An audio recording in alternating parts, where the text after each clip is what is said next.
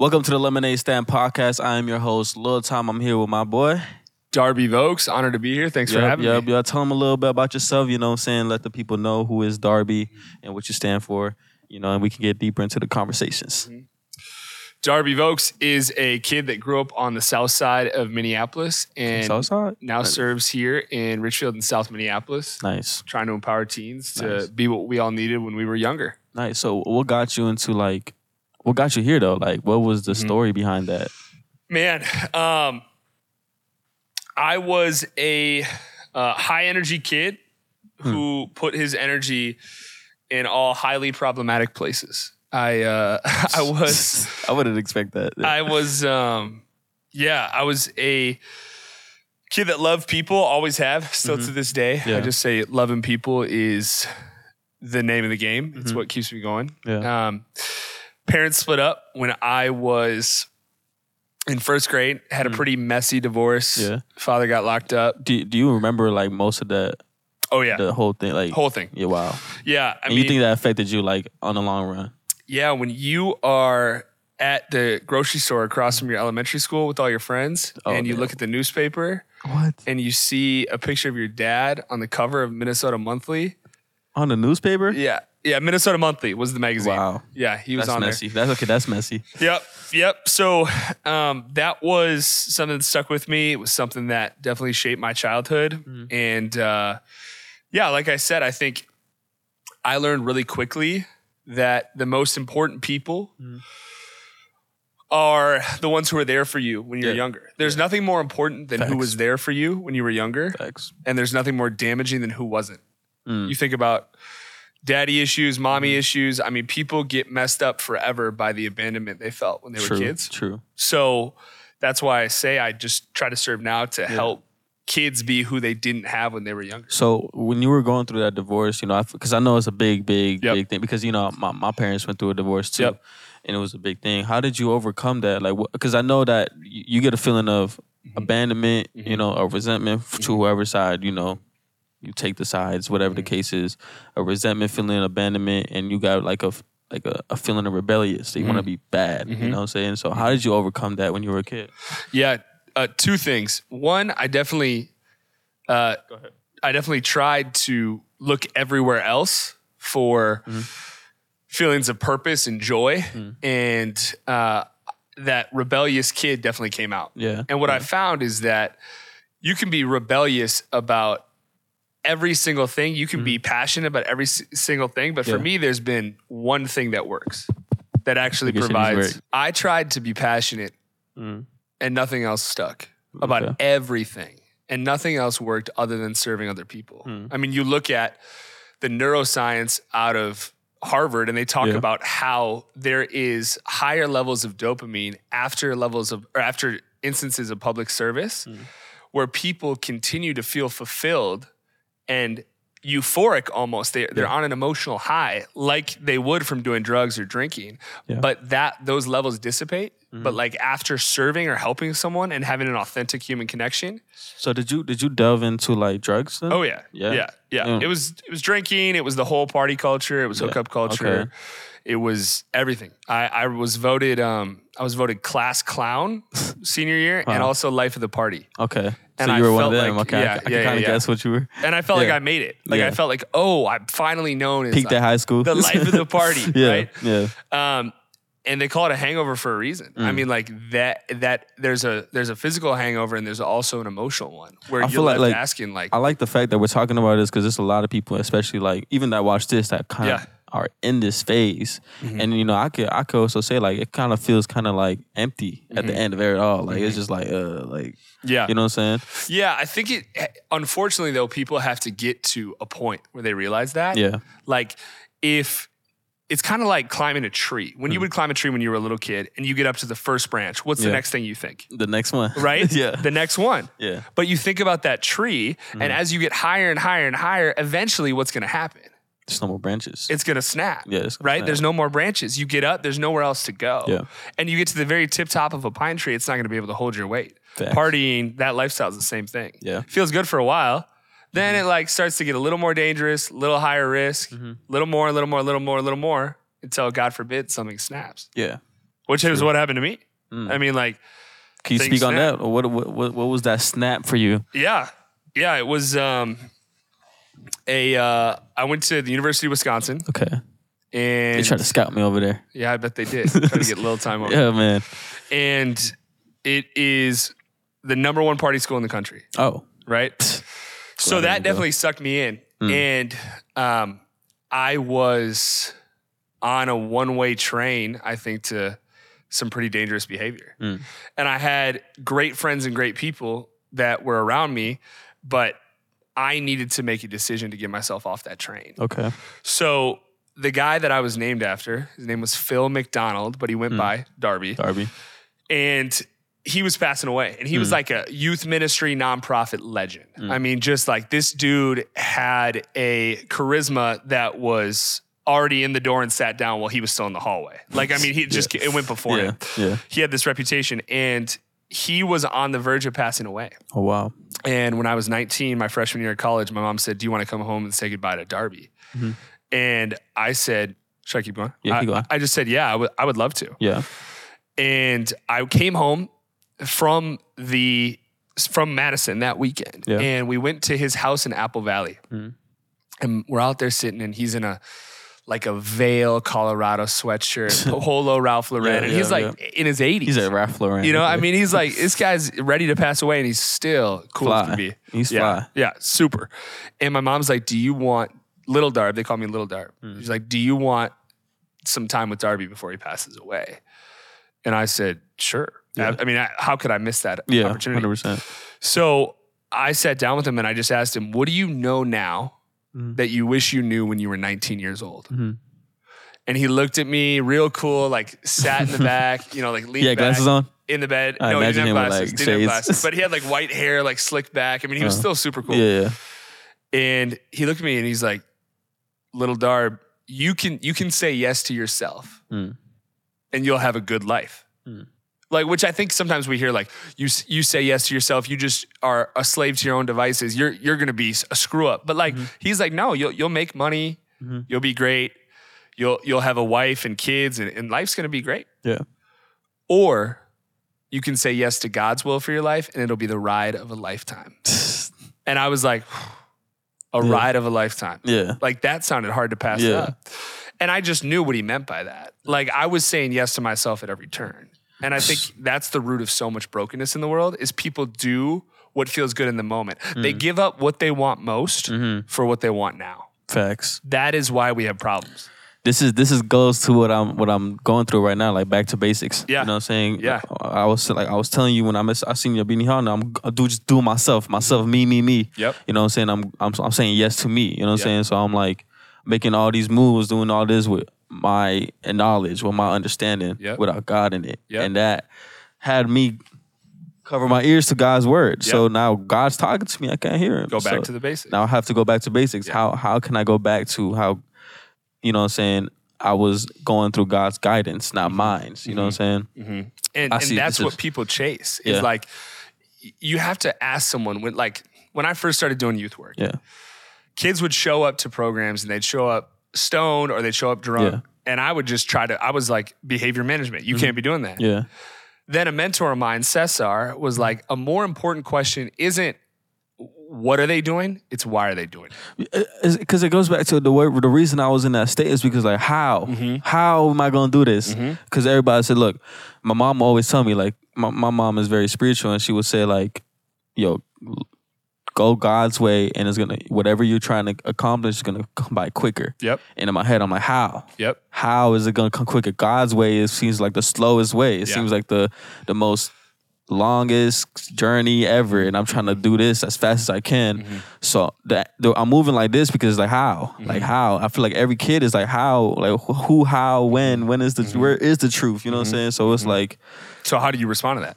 I mean, like when you ask mom, how's this going to be quicker? Yeah. What did you learn? Because like sometimes it does feel like a longer way. You know, everything my mom says, I take it in. But then at the end of the day, I'm gonna do my own thing. You know what I'm saying? Which is like, you know, it's just how it is. So that rebellious. Exactly. So it's like, she says this, I know in the back of my head, but I'm gonna be like, you know what? I don't see the vision. I can't see past how it's gonna happen with God. let me try to do it myself real quick. But I'm gonna say I'm doing it with God. I'm gonna just say, hey, yeah, I'm doing it with God. Yeah. God is in whatever decision I was making wasn't God's way, Yeah, yeah, and that can feel like a longer path. And it is because it got me to a point where I'm like, okay, everything is going so good, it's so easy. Yep. You realize the devil gave you things, it comes so easy. Mm-hmm. It comes so easy. Mm-hmm. Boom, boom, boom, boom. I hit this point, everything's about to happen, and then everything crumbles. Yeah, everything falls. And then I'm like, okay, it's just part of the journey. I'm gonna keep going. I'm gonna keep going. It's going like this, and then you hit a point where you hit the bottom of it. Yes. And you're alone. Yep. You realize like, everything just went to crap. Yeah. Everything just Yes. Oh, my own strength. Hold on. So like I'm at the bottom now, and it's like, how? Yep. How did I get here? I'm doing everything. I calculated so correctly. Yep. And then that's when God says, I go back to basics. Yeah. Go back to basics. Yeah. Yeah. That same mentor, Cesar, he talks about there's rock bottom, and we all know what that is, right? People know what that is.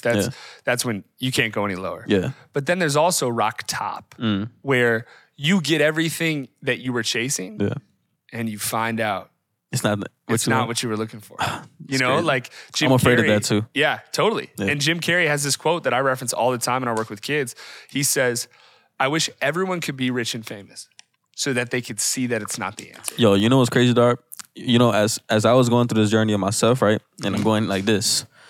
And in my head, I said, I'm going to get what I want. And I know I'm going to get there, but I'm going to be empty inside. Yep. Whole time I'm climbing. Yep.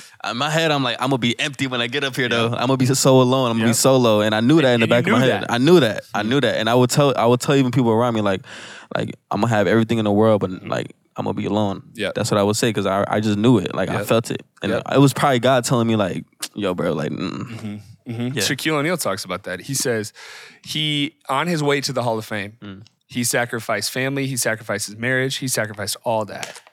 Then he talks about how once he got inducted to the Hall of Fame, he had a 100,000 square foot house and no one to share it with. He was all alone. That's crazy. It happens all the time. Yeah. And that's rock top. I mean, I have a buddy who's a hugely successful salesman for the number one baby equipment company in the world. Travels to China all the time. He's meeting with manufacturers. He's meeting with buyers, Target, Walmart, everything. And he says, there's no feeling more lonely than the day after his commission check. So when he signs a big deal with Target, whatever, he's like, there's no feeling more lonely than 2 days after that signing. The first day, you're kind of riding high. Next day, what's next? You're chasing the next thing. Tom Brady says that. He says, what's his favorite Super Bowl? Tom Brady said, the next one. It's never enough. Yeah. It's never enough. Yeah. It's crazy because, like, when I'm going through this, like, at this point, I hear go back to basics. What is, like, back to basics is the things that, don't really give me money. It's really just the friendship, the family, being with my brothers more, or like one time, what's his Gordy? Gordy. Yeah. Gordy. Yeah. He's in that picture with you right over there. Yeah, it's crazy. Gordy just invited us to watch a movie. Yeah. I would say no, right? Like I'm busy, I'm all this, that, I'm like, no, what? And then, but I sit back and think, okay, I think I might need this, saying? Just to like, just be outside of where I'm, saying? So I'll go and I'm like, yo, this is the vibe. Like I like being with friends or people that care, even if it's not direct, saying? I still feel if something were to happen, Gordy's gonna be like, yo, I got you, or whatever, or the people I was around that, So back to basics is like go back to your story though. Shared values. I mean, Gordy models that well. Like you are the average of the 5 people you spend the most time with. So think about that. You are the average of the 5 people you spend. You are the average of the 5 people you spend the most time with. So what your soul probably needed in that moment was to be around good friends who also valued the right things. Because you become who you affiliate with. Facts. And like people, I think, really got to ask themselves that. They're like, man, why am I so lonely? Who are you hanging out with? Yeah, yeah. 100%. Why is my life I mean, people say this about dieting too. They say the best way to get skinny, hang out with skinny people. Hang out with fit people. And it sounds like, oh, that's cat. But like, be a millionaire, hang out with millionaires. Right. Yeah. That's the way to do it. Like, it's true, if you though. Want to eat healthy, hang out with people who do that. That's true. Yeah. That's true. So that's what our souls crave. And I knew I needed that. So I was on this one-way trip to, I think, a lot of disaster. And it would have been a lot of fun. I mean, I've been in those settings. I've been in those nightclubs. I've been in like, okay, that was a blast. Guys, Darby would have been hanging off a truck with his shirt off, going like this. Darby was. I mean, that happened. Those stories are out there. That sounds like a Darby type beat. Yeah, a little bit. Yeah, the frat boy. I mean, that was it. Like, and I met some of the best people ever. Were you the type to be like, have a frat house, right? And then let's say somebody want to come in like, yo, we don't know you. You were not invited. I'm just thinking about with a shirt off, with a short off and the little shorts. I mean, that was the jorts. Those country, no. I was in a fraternity, and the people that I was with are some of the most. I mean, I had some of the most fun times I've ever had, but I couldn't keep doing that forever. Yeah, I remember, there's got to be more than that. I remember the first couple times I went to parties. It was like I was walking U of M. Yeah, it's like a whole bunch of frat houses, and it's like I was just there to model this clothes from a company called Folk. Okay. Yeah, and then we went in there. I'm like 16, 17, right? I look young, but it's like I have my hair out, I'm feeling like a guy. You were 16 at the time? Yeah, I'm going up there, and they stopped me like, we don't know you. I'm like, oh my God. Classic. What? Yeah. What? Like, no, we don't know you. You can't come in here. It's a guy with a shirt off. I'm like, bro, what? Like, but it's like, whatever. Yeah. But I do think who you surround yourself with really matters. And that is ultimately what got me off that path. I had a mentor. His name was Chris Hendrick. Shout out Chris Hendrick. Shout out Chris. And he pulled me aside and was just like, hey, when are you going to start taking your impact on the world seriously?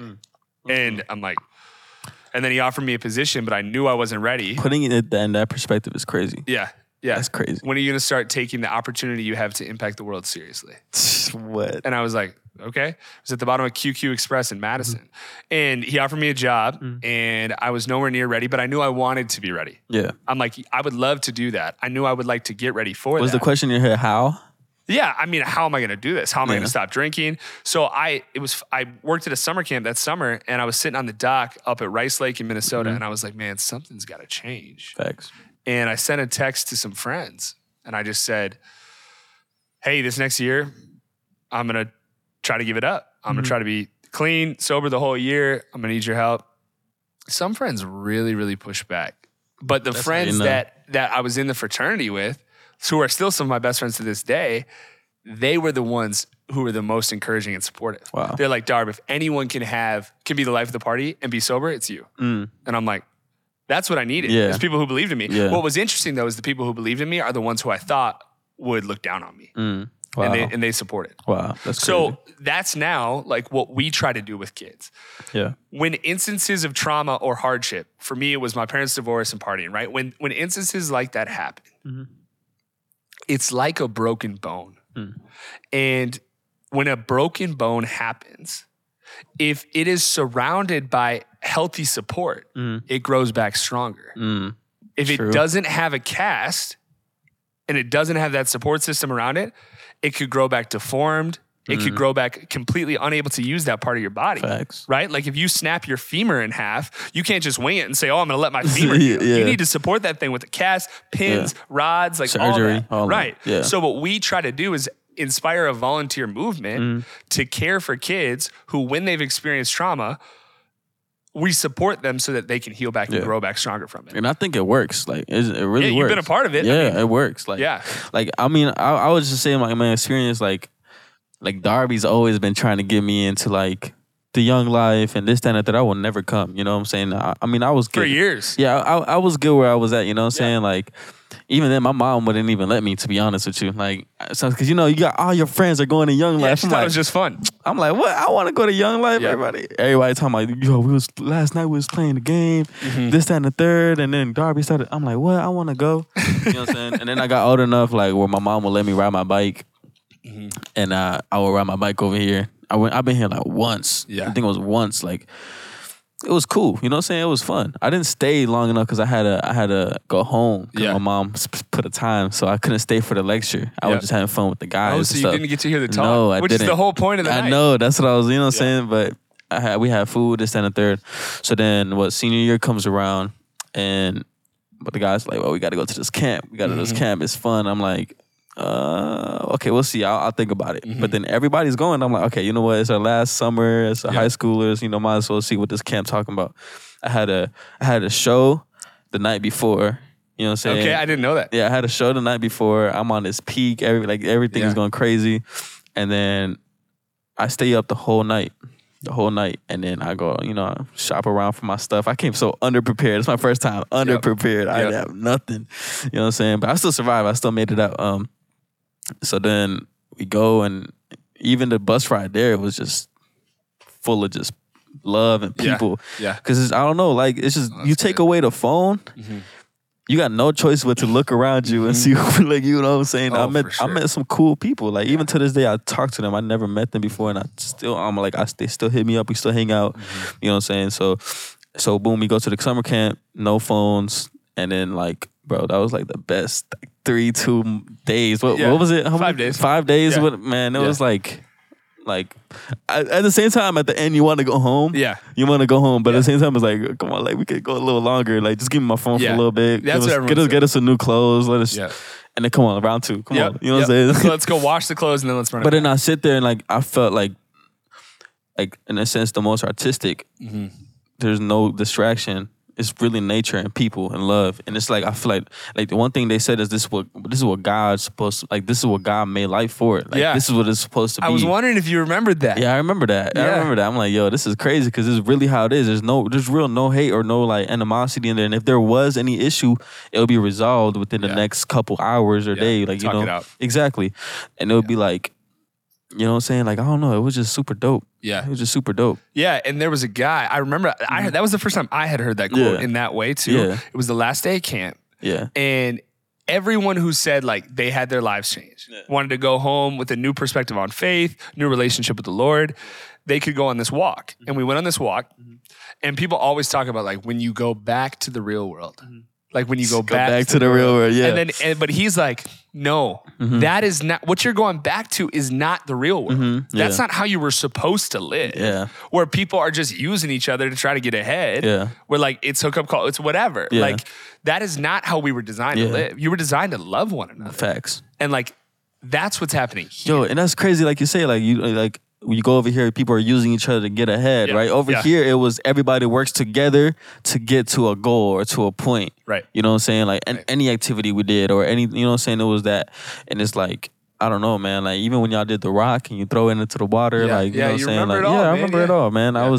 My favorite part was really, like, the sunsets, you know what I'm saying? In the lake. It was a huge lake. And I would sit and there would be nobody around. I don't know what they'll be doing something completely different. I'll sit right there and look at the sunset. I'm like, bro, like, this is life. Like, right here, this is what I want to strive in life to get to a point where I could just sit and look at the sunset at my house back there and the lake and just thank God. Yep. That's Feel all. good That's about who you are, where you're at. Yeah, that is like, I'm just thanking God the whole time. I'm looking at the sunset like, thank you, God. Like, when have I ever done that? Like, you know what I'm saying? Like, when have you ever sat there and be like, thank you, God, for the sunset? It looks so beautiful. Or like the water just so perfect. You know what I'm saying? And it was just, I don't know, man. Yeah. If anybody, like you just do it. You know what I'm saying? Just do it. Like, that's good. We're gonna clip that and show that. Yeah, you clip that. Like that, you can put that in the ad or whatever. No, but it's genuine though. Like, it's real genuine. Like, this is something I will like.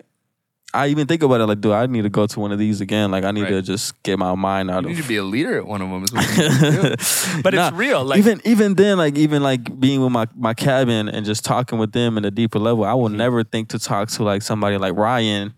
On a deeper level, or somebody like, or somebody like whoever was it, like who was over there, Chris, any of them, like even there's new people I never met before. Max, he was super dope. He was super awesome. Dope. Yeah, shout out Max. Man, it was dope, but I would never think to talk to them at any type of level or even have a conversation. You know what I'm saying? So it was super dope. Yeah, and I've been on the planning side of that, like up working at the property, at the camp, and also bringing kids. Yeah. And so I have brought students and also planned, and I know that, like, what separates that place from what we're used to is that at that property, the number one priority is how do we love kids enough where our first answer to their question is yes. Then we figure out how. Yeah. Someone might say, I need an extra pillow. I need a fan. Yo, can we get ice cream tonight? It's like 11 at night. Our goal is always, okay, how do we say yes? Then let's figure out the how. Like the answer is yes. Yeah. Now let's figure out the how. And that is what our world is missing is like, and regardless of how people feel about it, the teachings of Jesus or God or whatever religion you practice, none, whatever. I think the reality that we all can agree on is that there's one thing that if everyone did it, it would change the world as we know it. Yeah. And that's loving your neighbor. If everyone actually loved their neighbor. commandment God told us. And that was his thing. Yeah. That was the thing that Jesus said. Bro, that's why it was so like, it's like euphoria, bro. Like, it's like you're not on earth. Like, this is what the Garden of Eve was. Like, this is it right here. Yeah. You know what I'm saying? It was just, everybody was loving, everybody was, and the fact that you can meet new people and they're so open to just being, you know what I'm saying? Because, you got social media and you got followers and status. I come up to you and like, bro, who are you? Like, right there, there's none of that. Clout, yep. Yeah, right there, LilTime is so accessible to talk to. You would never, like, there's kids that came up to me like, oh, like talking about my music or just me, and they will never come out to me in a regular day. Wicked. Like, it was like, I like feeling like normal sometimes. Like that. That's just super dope. Like, Yeah, totally.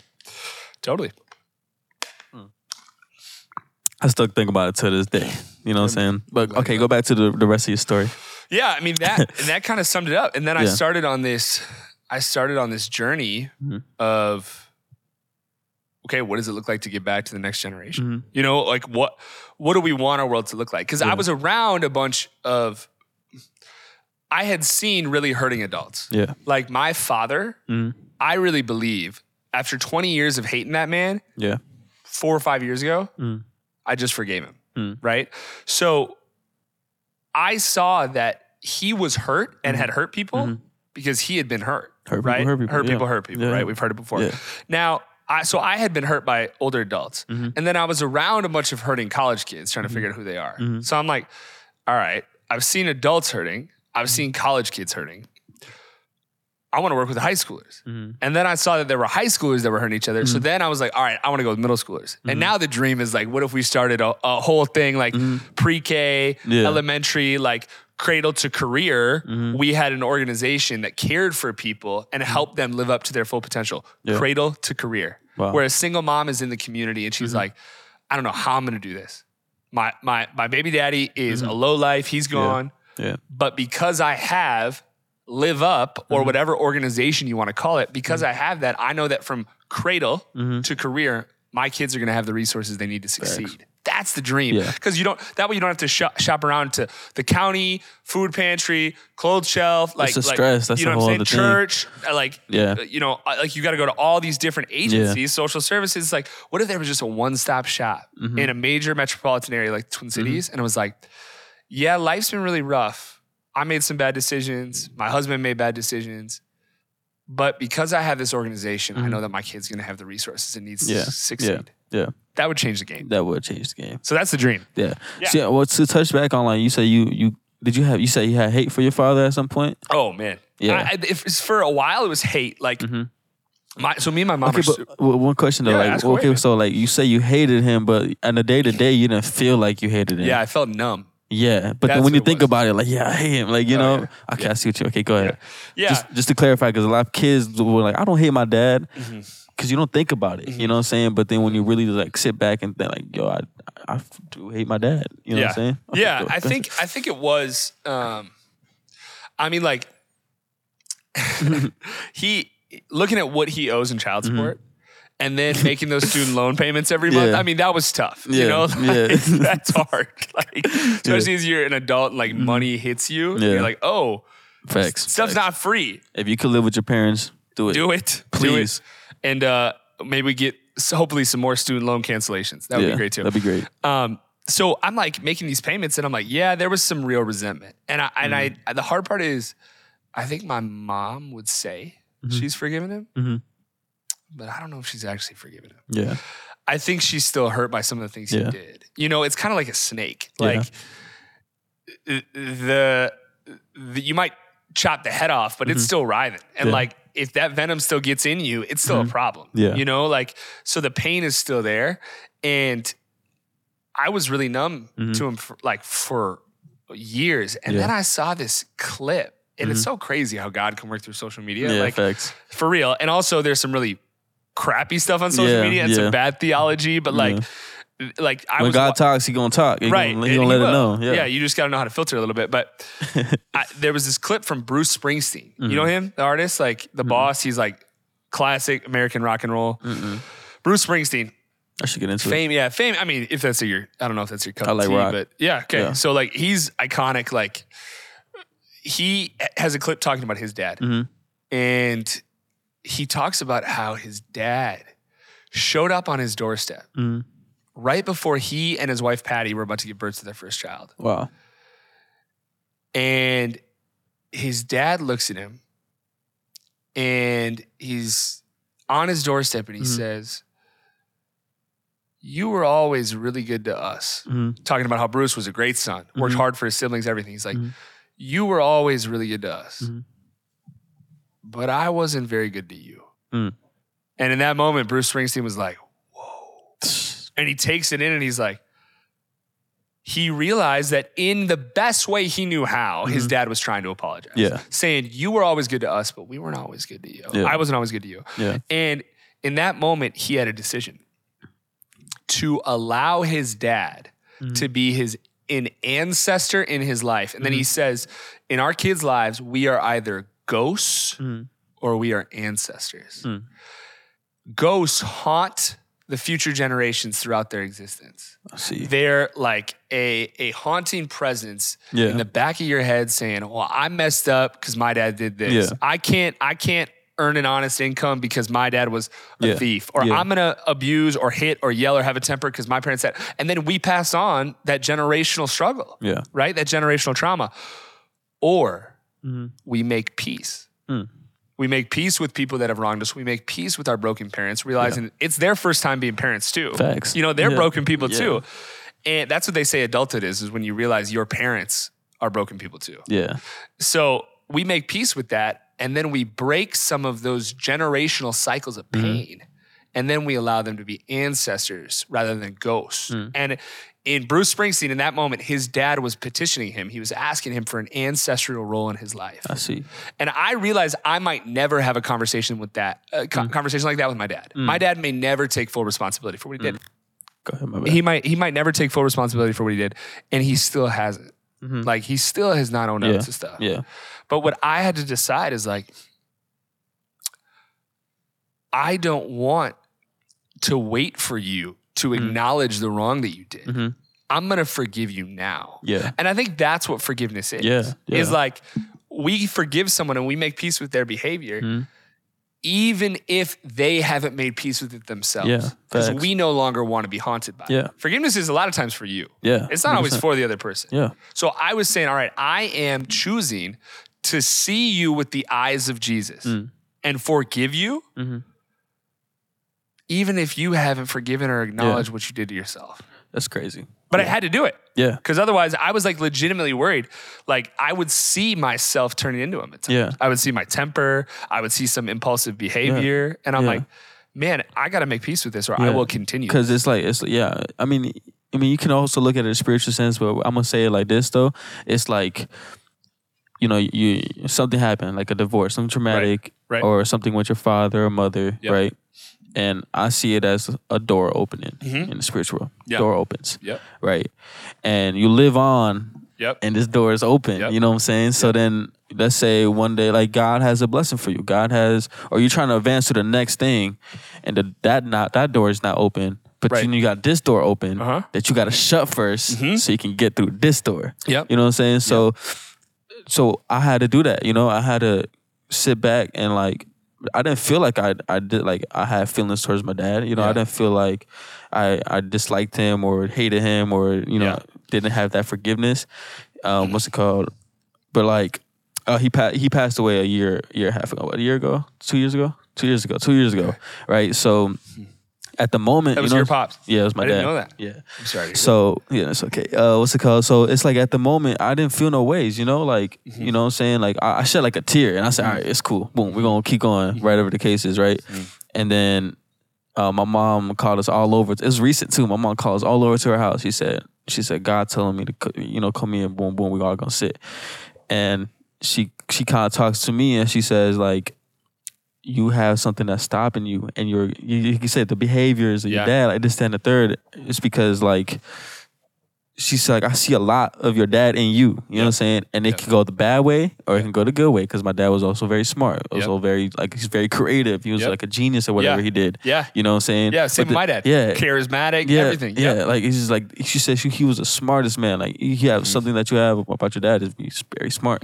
But then your dad had that bad side where it was like the rebellious, the this, that, and the third, all the bad stuff that, you know what I'm saying? Like, let's say, an example, let's say, the one thing my mom was very afraid of is me getting a whole bunch of money and then blowing it on stupid stuff. Yeah. My dad was very smart with the architecture, and like he would design houses and stuff. Okay. Yeah. So he would get big checks because he would work with millionaires. Sure. Right? And he would blow the money on nothing. On girls, cars, drugs, club life, this, that, and the third. He just lost himself. He just lost in himself. You know what I'm saying?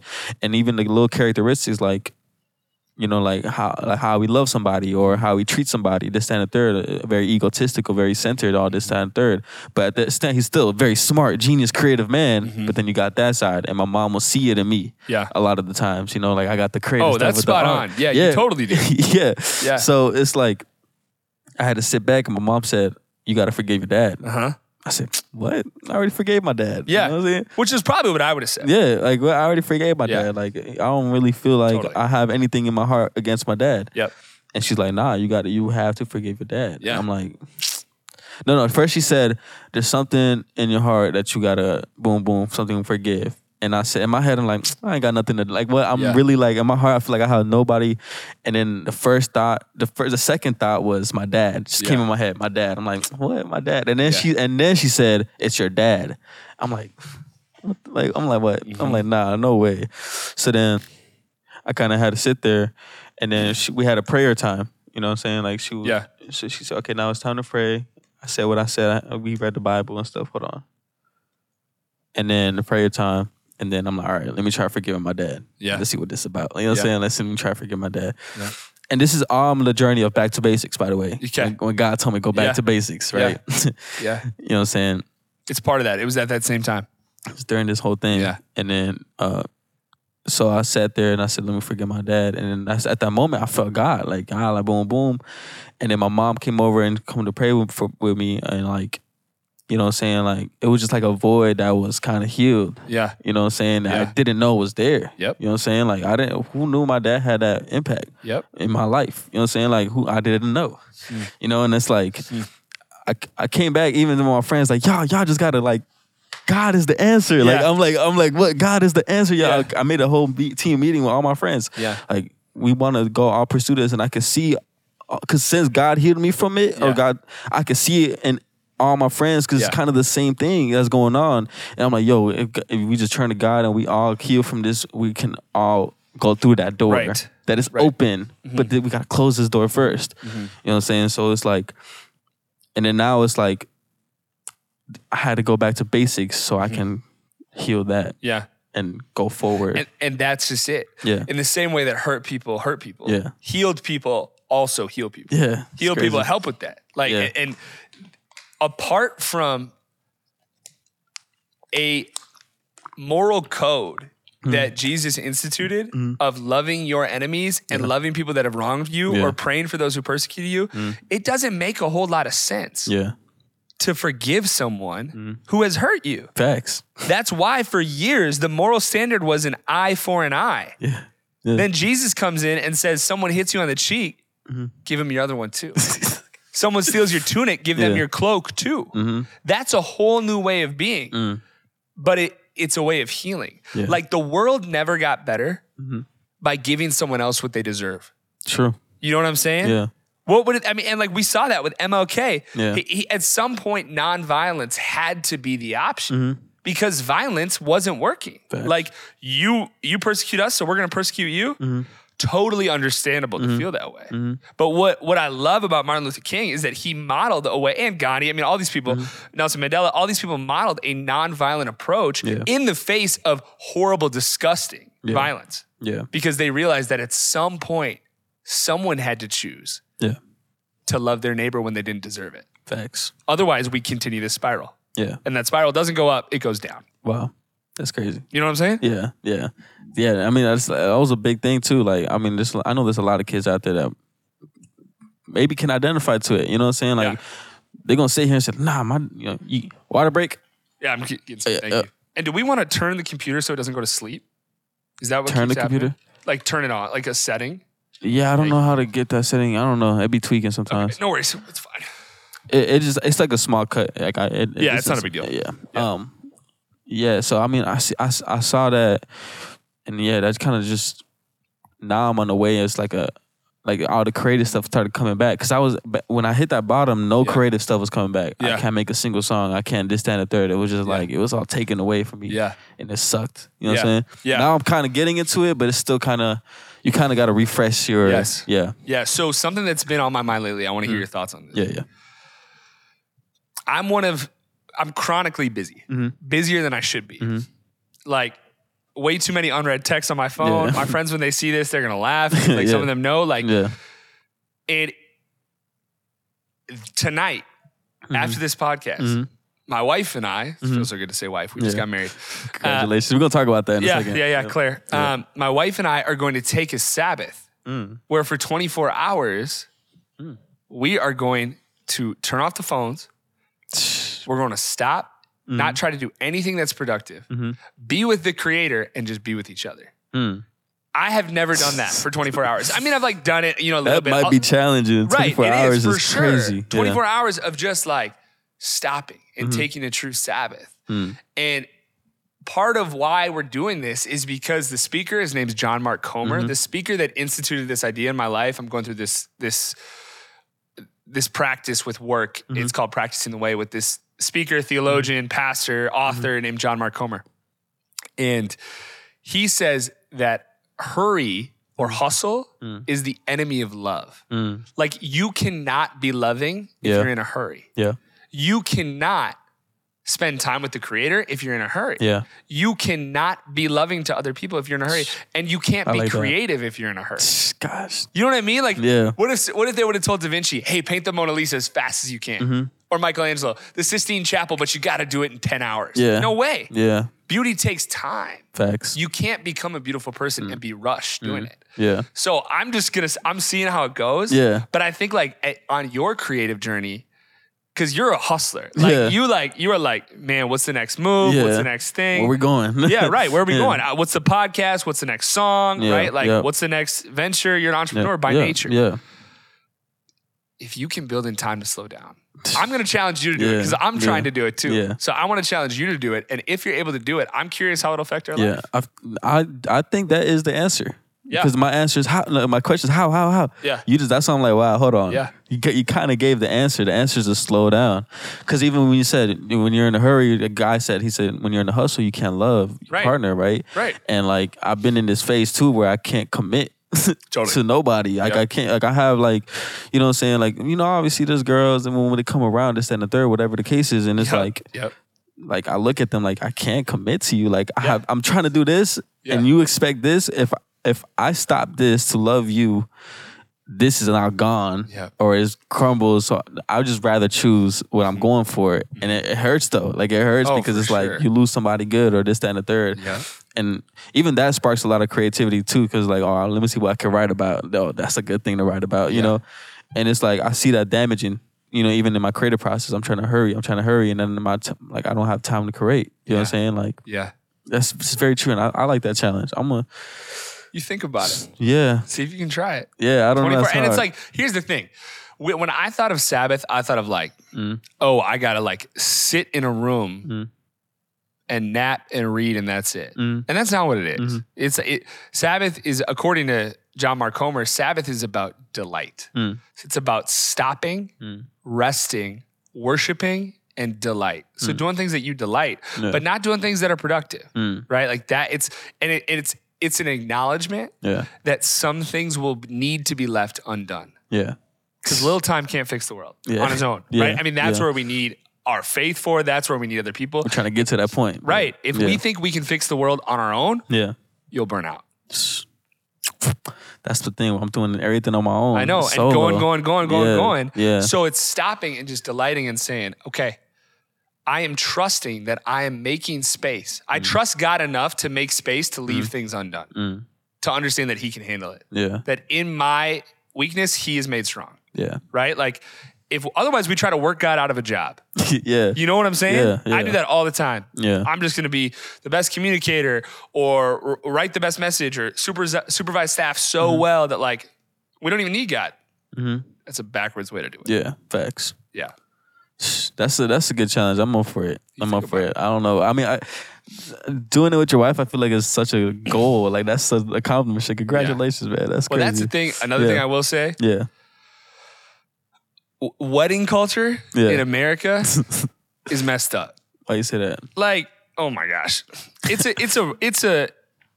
keeping up with the Joneses. Like, it's just you're just trying to stunt. Like, you know, and I think you don't have to do it that way, but like, it has become so materialistic. I mean, the amount how expensive a wedding is crazy. Yo, and I see that even like you ask a girl, like, you know, the wedding, like my ring got to be 100,000. Yes. This, that, and the third. Like, where is the love? Right. Where's the love? That's crazy. And at the same time, though, you are committing to a person for your whole life. Yeah. So it is worthy of being the biggest celebration of your life. Of so course. like, I understand I want to be fun, but like we got married in Jamaica and by our calculations, it saved us money because getting married here is even more expensive and more people would have been there. Yeah. So that part of the wedding process. I see a different, I see marriage, like you have your marriage where you do that commitment. Yeah. You know what I'm saying? Like, it's like a covenant. What's the word? Covenant. Yeah. You know, like, I feel like I would do that privately with my wife. You know, Sure. there's beautiful scenery. Yeah. The beach with a nice sunset, however the case is. However the case is, you know, marry my wife there. Yep. And then a celebration after. And it doesn't have to be nothing crazy. I feel like, why are we blowing 70 grand on a, like, I mean, obviously, like, we can have fun so many other ways, celebrate so many other ways than just blowing a bag. That bag could have went to a property, or that bag could have been an investment, or save that for a kid when we have one, you know? Like, we could have definitely used this money for something else. Yes. And then I feel like, I don't know, from what I've seen the most, it's the woman that desires that more. Yeah. In my opinion, from what I've seen. Yeah. I think I wouldn't say that's always the case. Yeah. And I know myself, I'm like, okay, I want this to be the party of a lifetime. For sure. At the same time, you are declaring in front of fans and friends and family and God. For you, it'll be fans. You're declaring in front of all the people you love. Yeah. Why you love someone. So if you're doing that, it is the best opportunity you have to show people that unconditional love that we believe motivates everything we do. Yeah. Right? Like, so I viewed it, I'm like, okay, this is the party of a lifetime. It's an unbelievable chance to showcase why I believe what I believe to people that I love most. And I wanted my wedding to be tons of fun for everybody else. Because here's what'll happen too. Yeah. As you get older, there's so many weddings. Like, everyone's getting married. And it's like, all right, another wedding. Yeah. It's like dope, but it's like, it starts to feel a little mundane and routine, and it shouldn't, because it's a big deal. Yeah. Like, talk so you about saying like every wedding kind of feels the same? Well, no. Okay. But I think you at a certain, you're getting me in trouble. Yeah. At a certain point, your circuits can only take so much. Like, you know, if you were going to a wedding every single night, it would start to feel like a hassle. Yeah. So eventually you kind of, I feel like, get close to that threshold, or you could. So I'm like, I don't want my wedding to be a chore for people. Like, and it was a lot to ask. And we were so honored to have friends and family come down to Jamaica. For our wedding. That's crazy. And that was a big hike for them. But the hope is like, man, I hope that was the most fun vacation you've had in a long time. Yeah. Right. But so all that to say, the weddings can be a headache, but marriage, bro, unbelievable. Guys, let's clip this 10 years from now. Yes. Yeah, I said it. This is like my guarantee that we're never splitting up. You said it, right? Yeah. But no, for real, it is unbelievable. I can't believe it. I sit in my living room, which, like, Claire Decker, we could do part 2 in my living room. Hey. Which, like, would make sense because we do a lot of work out of our house. That's like, we live in this community for a reason. So we want to work in this community alongside our home. Like, it is a very personal job. Yeah. So I sit in my living room that she decorated all nice and beautiful. And everyone who comes in there is like, did you decorate this? And I'm like, no, it's all Claire. And it's true. Yeah. But it allows people to feel at home. Yeah. And I sit there and I'm like, the woman I love most is upstairs. I got a little kitten running around my feet. I'm in a house that I love, in a job that I adore, able to pay bills. I'm like, I never thought this could happen. That I could work in a nonprofit, pay off my loans, be married to literally the girl of my dreams. And I sit there in the morning with like a little snow outside, fireplace going, and I'm like, this is crazy. That sounds like life. It is, bro. Oh my gosh. You got your ride or die partner in crime by your side 24/7. Wow. Bro, everything's better. But are you ready for the times where you don't want to be with them? Yeah, so that's something in our vows, actually, we talked about. Yeah. Something in the vows was, you are not the one, but you're the one I choose. You know what I'm saying? Because people always say like, oh, you're the one. You're the one. It's like, bro, let's be real. Yeah. You know what I mean? Like, that's crazy. There's 8 billion people on the planet, right? Like, you're the one? Like, no. Love is a choice. Yeah. You're the one I choose. Yeah. I'm choosing to love you. Like, because love is not a feeling, it's a verb. Right? Like, there's going to be times where like, ooh, the person just tests you. Like, they are on your nerves, right? But you're not the one, you're the one I choose. And so what we said was, man, I don't have them all memorized, but it was like, I choose you to hold. I choose you. This was the key. I choose you to suffer with. And a mentor of mine said that on his podcast, actually. He said, you should marry someone that you want to suffer with. Isn't that a different way to view love? That's crazy.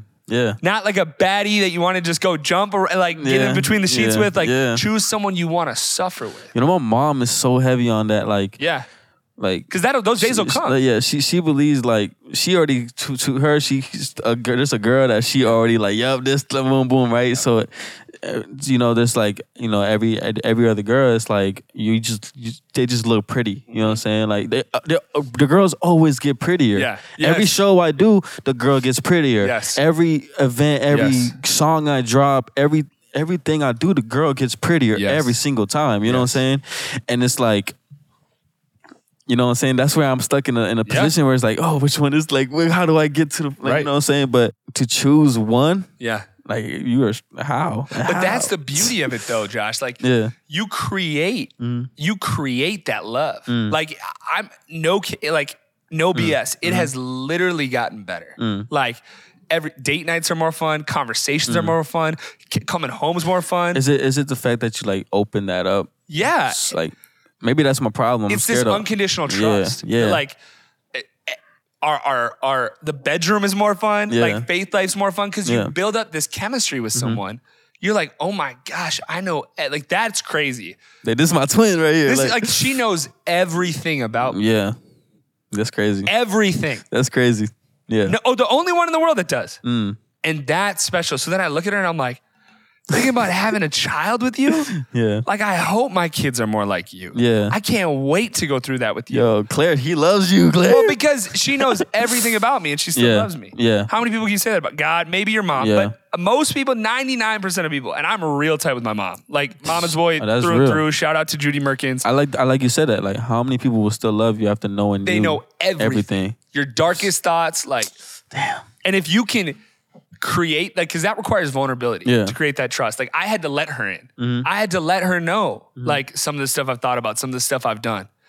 Like, and that is a game changer. She still chose to love you. She still chooses to love me. Not just love me, adore me, marry me. And then you for her. Yes. Same thing with her. Okay. Everything she's done. That's crazy. You know, and it actually, there's times where it's hard to love that person. Yeah. But knowing that they choose to love you makes it easier. And like, that's what I say to people too. You look at John 8, the story of the woman caught in adultery. Right? This woman is caught in her worst moment. And Ellie Schmitz, one of our staff, tells that story. Talks about this. She says, picture God seeing you. And I want you to do this right now. And everyone listening, I want you to do this. Do this. Picture God seeing you in your worst moment. The worst thing you've ever done. The most disgusting thing, the thing that you don't want anyone to find out about.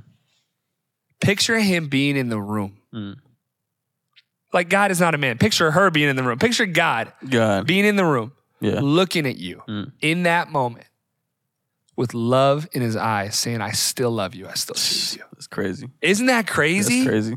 Yeah. Brings tears to my eyes. I'm like, crazy. I still love you. He's like, I was there then. I loved you then and I love you now.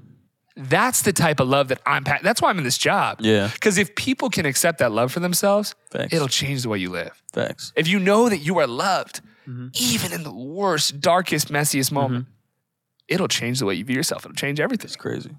You know that, like I was like, bro, it don't matter how big I get as an artist or whatever I go through.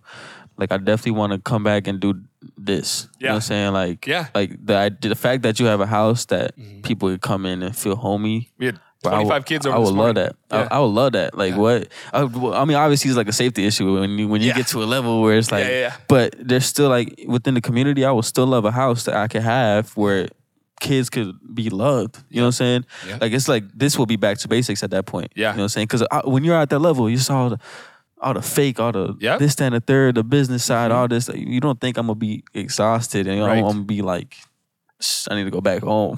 And you're at a good spot, bro. Like this is like a dream. It's a dream. Yeah, it's like a dream. But here's the messed up part. You ever heard of Brene Brown? Okay, so you'll research her after this. Brene Brown is like huge famous psychologist. She's like up there with Oprah. Like she's like homies with Oprah. Okay. She's written all these books and like she talks about the phone blowing up because I posted you. She talks about how we try to beat misery and pain to the punch. Like we're so afraid of being joyful that we tell ourselves like, oh, this isn't going to last forever. Yeah. Like at some point the wheels are going to fall off, right? I've heard people say the key to life is low expectations, right? What a broken way to live. Like you're never going to let yourself get too high or too low because we think that if we try to beat misery to the punch, it'll make those times easier. But it won't. We try. This is her quote. She says, we try to dress rehearse tragedy.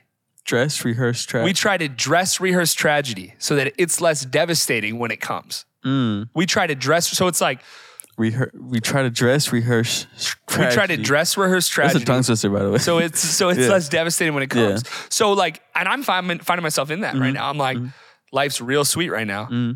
What's gonna happen? Yeah, what's gonna happen? What's gonna happen? Right? You gotta. It's like the idea where like, oh, your job's nice, your car good. No. Your job's nice, you got everything paid. This, that, and the third, and your car breaks down. Yes. Yeah. So I'm like, what's gonna be that thing? The transmission got right. And so I think that's anxiety. That is like what it is. Is like that thought is rooted in anxiety. Is like, oh, I need to make sure I don't get too high right now. Too happy. But you know, I always go back to that one verse. I forgot where it's at. Where it's John like 10:10. Like I've come to give you life to the full. No, not that one. This is a new perspective. Maybe I can. Matthew 6:26. Doesn't your heavenly Father provide for them, and how much more does He love you than these? Something like that. Okay, yeah. Look at the birds. They don't plant or harvest or store food in barns, for your heavenly Father feeds them. And aren't you far more valuable to them than they are? To Him than they are? Can all your worries add a single moment to your life? And why worry about your clothing? Look at all the lilies of the field and how they grow. They don't work or make their clothing. Yet Solomon in all his glory was not dressed as beautifully as they are.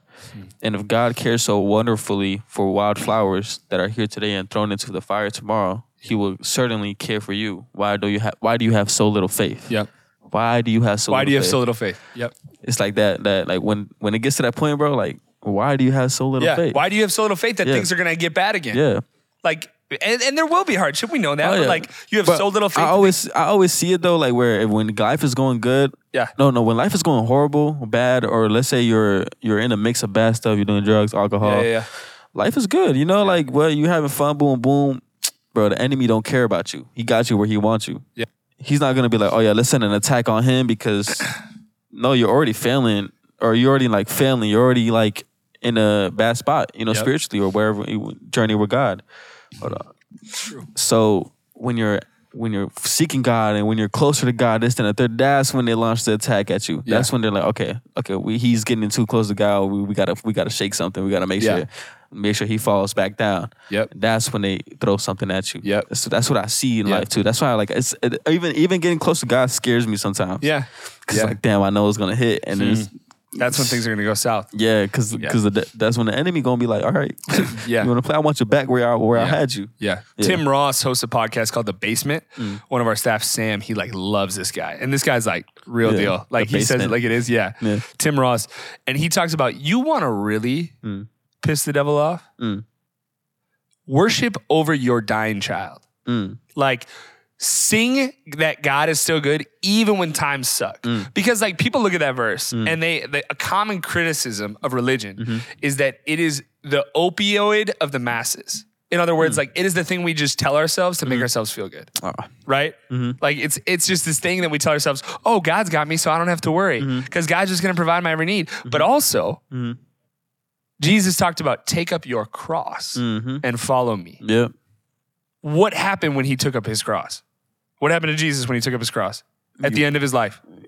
He said, what? He got killed. Yeah, he got killed. He got killed. Yeah. Right? Not a trick question. Yeah. Right? So like, are we prepared for that? Yeah. Like a lot of times we're like, oh, it's going to be easy. Like if God's for me, who can be against me? Like life's just going to, it's like, no way. Yeah. You're called to serve others and love other people. Yeah. That's not always going to be easy. Facts. But what it does lead to is life on the other side of losing. Like, what do you need to lay down? You know, what do you need to lay down to give God control over? Because there's life on the other side of what looks like losing. Yeah. Wow. You know what I'm saying? Yeah. Let me see the other part of the section where this back to basics, teaching money and possessions. Yeah, look it up. I'm going to text Claire back. She just called me. Okay. Look, this is what happens when you're married, guys. This is what happens when you're married. You got a text in the middle of the podcast. She goes, just got home. Ready, I'm going to send her a picture. Okay. It says, don't store. There you go. Shout out Claire. Shout out Claire. Claire will hear this. It says, okay, so this is back to basics era. What I'm seeing, like, I'm trying to get the bag. I'm trying to like this, that, and the third. I'm trying to like figure out how I'm going to make a way. You know what I'm saying? It says, teaching about money and possessions. Don't store up treasures here on earth where moths eat them and rust destroys them and where thieves break and steal. Right. You know what I'm saying? It says, store your treasures in heaven where moths and rust cannot destroy and thieves do not break in and steal. Wherever your treasure is, there the desire of your heart will also be. And that's what God brought me. God brought me to that verse. Yes. I'm back to basics era. That's it. And that's what you need to hold on to. I love that happened. Gordy, who you were talking about earlier, who's in that picture with you. I don't know if we'll get a shot of that later. But we'll get a shot. Gordy, he was over for small groups at my crib this morning. 25 kids over small groups. We're literally talking about the same verse that we're talking about. How crazy is that? We didn't even plan this. That's crazy. I'm not kidding. There are 25 kids that'll listen to this, and I'll say on Friday, what's the date? Today is what? Friday, February 23rd. They'll remember we talked about take up your cross. Wow. And what do we need to lay down? Wow. Because there's life on the other side of what looks like losing. But we talked about how Gordy said this. Gordy said, you've never seen a hearse with a trailer hitch. It's like a country song too. It's like, you've never seen someone with a funeral trying to bring it with them. Like, you can't take it with you when you go. And that's what's crazy is like, that is what most people are working towards. Yeah. Money. Yeah. Filling up that hearse. Yeah. And you've never seen a hearse with a trailer hitch. Jesus said, don't store it up here where moth and rust destroy. Right? Like, there's other treasure that's bigger than you imagine. Yeah. You know? The hard part is, though, the whole world tells you to chase this thing. Yeah. The whole world. And, like, it's not going to be enough. You know? But that's the thing. People say, like, oh, I'm an atheist. I don't believe. Everybody worships something. Yeah. Everybody worships something. And that's also back to basics where God also brought me to a verse where it's like, he brought me to multiple verses. There's the lukewarm one. He spits out the lukewarm, either you're hot or cold. He brought me to that one. So I had to choose at that moment. I knew I had to choose. And then the verse where it was like, thing has lost my mind. Repeat the last thing you said. Everybody worships something. Okay, whereas like you can't have two gods. Yeah. You know what I'm saying? Yeah. So it's like money can be your God. And at this instant, money was my God. You know what I'm saying? I'm trying to seek how. That's the answer. How? But my mom will always tell me, yo, go God's way because it'll come quicker. And God, like, it's God's way. Right. You know what I'm saying? And I'm like, how? It doesn't make sense in my head. You know what I'm saying? It's because God, Yahweh is my center, not the money. At that point. That's why it's come quicker. That's what I'm saying. And I'm glad we're coming full circle on this and landing the plane, because sometimes it seems like it's taking longer. But if you arrive at the opposite of God's way quicker, like you might say, oh, I'm just going to do a LilTime's way. Get the money, the girls, whatever. You're not actually ever going to arrive because it's not actually what you're searching for. Drake talks about this in Search and Rescue. I love that song. I love that. You know what I'm saying? He's like, come and rescue me. Take me out the club. Take me out the trap. Take me out the group chat. Tell him it's a rap. Like, he wants someone who really, really loves him for who he is. Because he's like, the club just doesn't do it. That song's a powerful song. You know? Man, he doesn't even, like, he's getting old, bro. He need to find God. I would be curious to sit down with Drake. Me too, right? bro. But Drake is one of my inspirations. Because he talks about a lot of these themes. And he's obviously wise. He's brilliant. You know? I think Drake's downfall was probably the women. It's like, well, he had. He will talk about it a lot. Like, where it's like, he's at a point where it's like, he doesn't believe in marriage no more. Because, I mean, it's really his fault. You know what I'm saying? Because he just, this culture of just whatever it is, like, just disturbed whatever it was supposed to be, if that makes sense. Totally. And, like, what he did with his son, like, I don't know if he, like, my buddy, I have a buddy who's a huge Drake fan. And he's like, huge Drake fan. Yeah, he's huge. And he's like, no. He was just about to, like, release his son to the public. And I'm like, didn't he get called out? Like, who called him out? Was it Soulja Boys? Pusha T. Pusha T called him out. That's right. Oh my gosh, remember that? That was like the Cat Williams. But like, I wasn't even a Drake fan at that point. Okay. I became a Drake fan in 2020. No, 2021. Okay. But I'm like the biggest Drake fan. You are now? Yeah, now I am. Because the thing with me and artists is I don't relate, or I'm not with like a bandwagon with the music. I feel that. I relate to them first before I go into the music. So with Kanye West, I always bring up Kanye West and Drake in my podcast, but it's like, Kanye West is the same way. Like, hold on, let me try to. Kanye West is the same way, where I didn't relate to the music. I didn't like the music. Like, I didn't listen to the music. But then when I seen how Kanye was rolling out Donda, it's like, this is what I would have done at this position. The production, the clothing, the art, everything about it. That's when you hopped on the wagon. Bro, I wouldn't even call it a wagon. It wasn't. I mean, he was falling off the wagon at that point. But that Donda, it was like, bro, I was the most creative I ever been, because it's like, bro, this is what I would have done. Let me strive for this real quick. And then Drake is like, with the girls or the commitment, and it's like the way he storytells about, like, the way he feels, bro, I feel exactly what Drake is saying every time. Like, it's crazy. He's a phenomenal storyteller. And, like, I would be curious to sit down with Drake and say, all right, what do you feel like, Drake? What's the thing you worship? Like, you think it might be women. I wonder what it is, because everyone is worshiping something, and everyone it could be themselves too. It could be, and I think a lot of times it is. I think for 90% of people, it's what it is. It was that for me for a long time. It still is for me. I mean, I still slip into that for sure, all the time. For sure, like, I screw up and get selfish. I'm one of the most selfish people I know. And I'm actively working on it, but it's a hard go. But like, everyone is. Yo, you just gave me an idea. Please don't judge me. I'm selfish. Oh. That's good. I'm putting down the clothes. T-shirt? Yep. Please don't judge me. I'm selfish. And then down the back, you could say, and so are you. Oh! There you go. Darby get 50%. All right. No, look, because you just said I'm selfish every day, but I'm striving to be better. So when you do these selfish things, somebody may look at you like, oh, I don't like this person no more, or this, that, and the third. But please don't judge me, because, like, I'm selfish, but I'm working on it. You know what I'm saying? Like, that's why, like, even people choose to love you, seeing your worst. That's the same for friends. Friends will see you at your most selfish, at your most egotistical, and still choose to love you. But there's always gonna be a breaking point. Friends friends come and go. But, like, I'm saying, like, please don't judge me on selfish. Meaning I'm working on it. It's crazy. And Brian Stevenson, he wrote Just Mercy, that movie with Michael B. Jordan. He's like founder of the Equal Justice Initiative. He's like, what is that, Mike? He's like modern day Martin Luther King. Okay. Like, huge deal. Brian Stevenson. I mean, he's like, that's the simplest way to describe it. He's doing way more. He was a lawyer. He works for people who have been wrongfully incarcerated on death row. Nice. He says this: everyone is more than the worst thing they've ever done.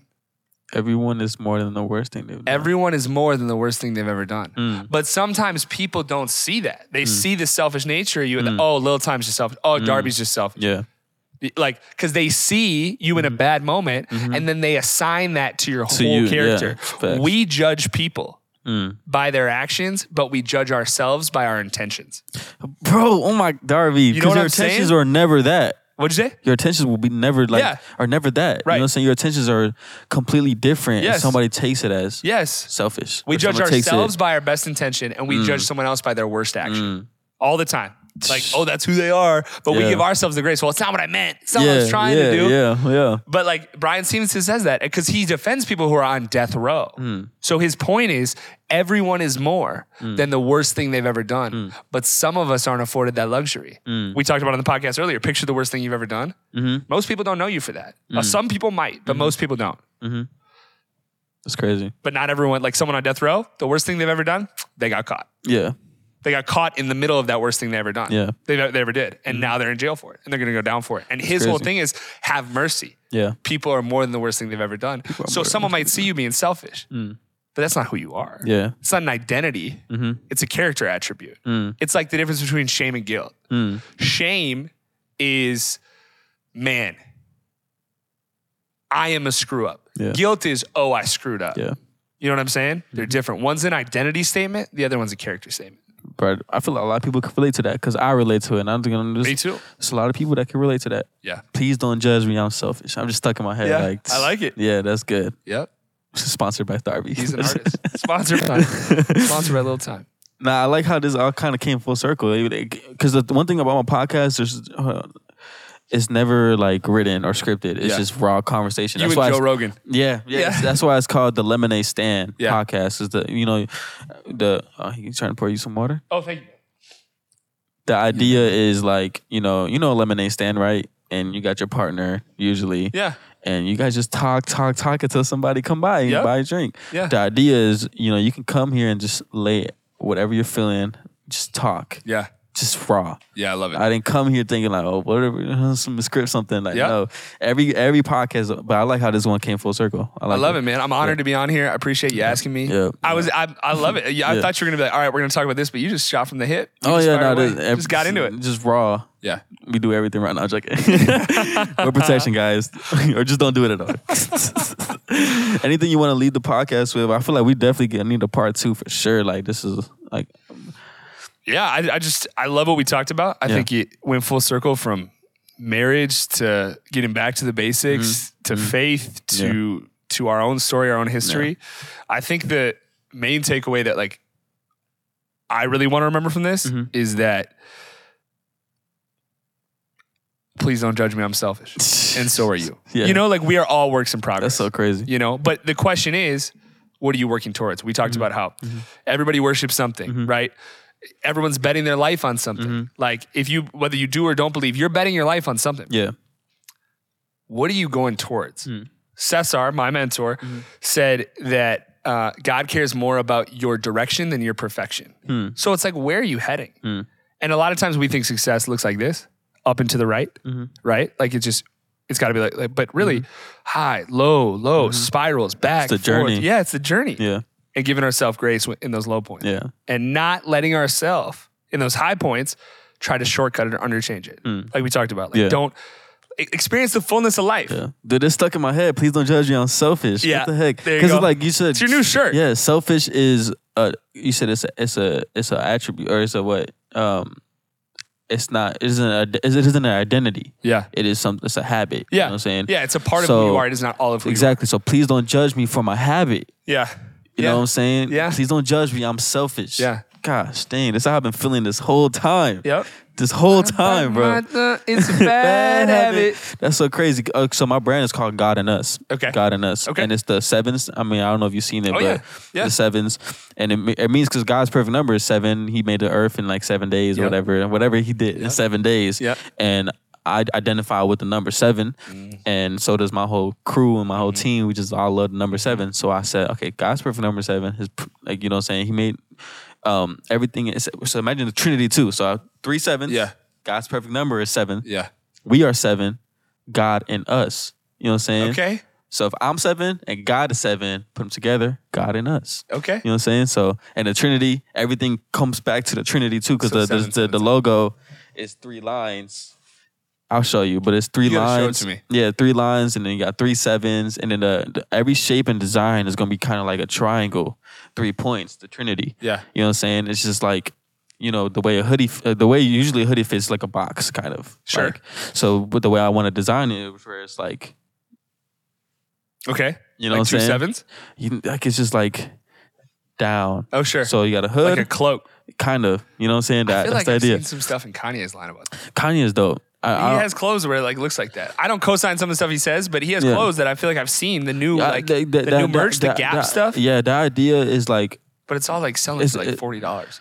no, $20. Oh yeah, $20. $20. I Is love that intentional? that. He wants it to be okay. Because people are like, "Oh, bummy." No, he's always wanted. His whole mission is always to make everything $20. Okay. The foam runners, the Yeezys. The reason he left Adidas, the reason why he left all these things was because they wouldn't let him charge it at $20.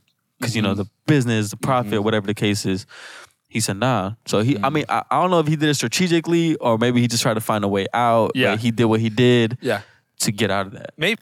And that's like the basketball shoes. This might be before your time, but like Shaq got clowned for signing with And One back in the day.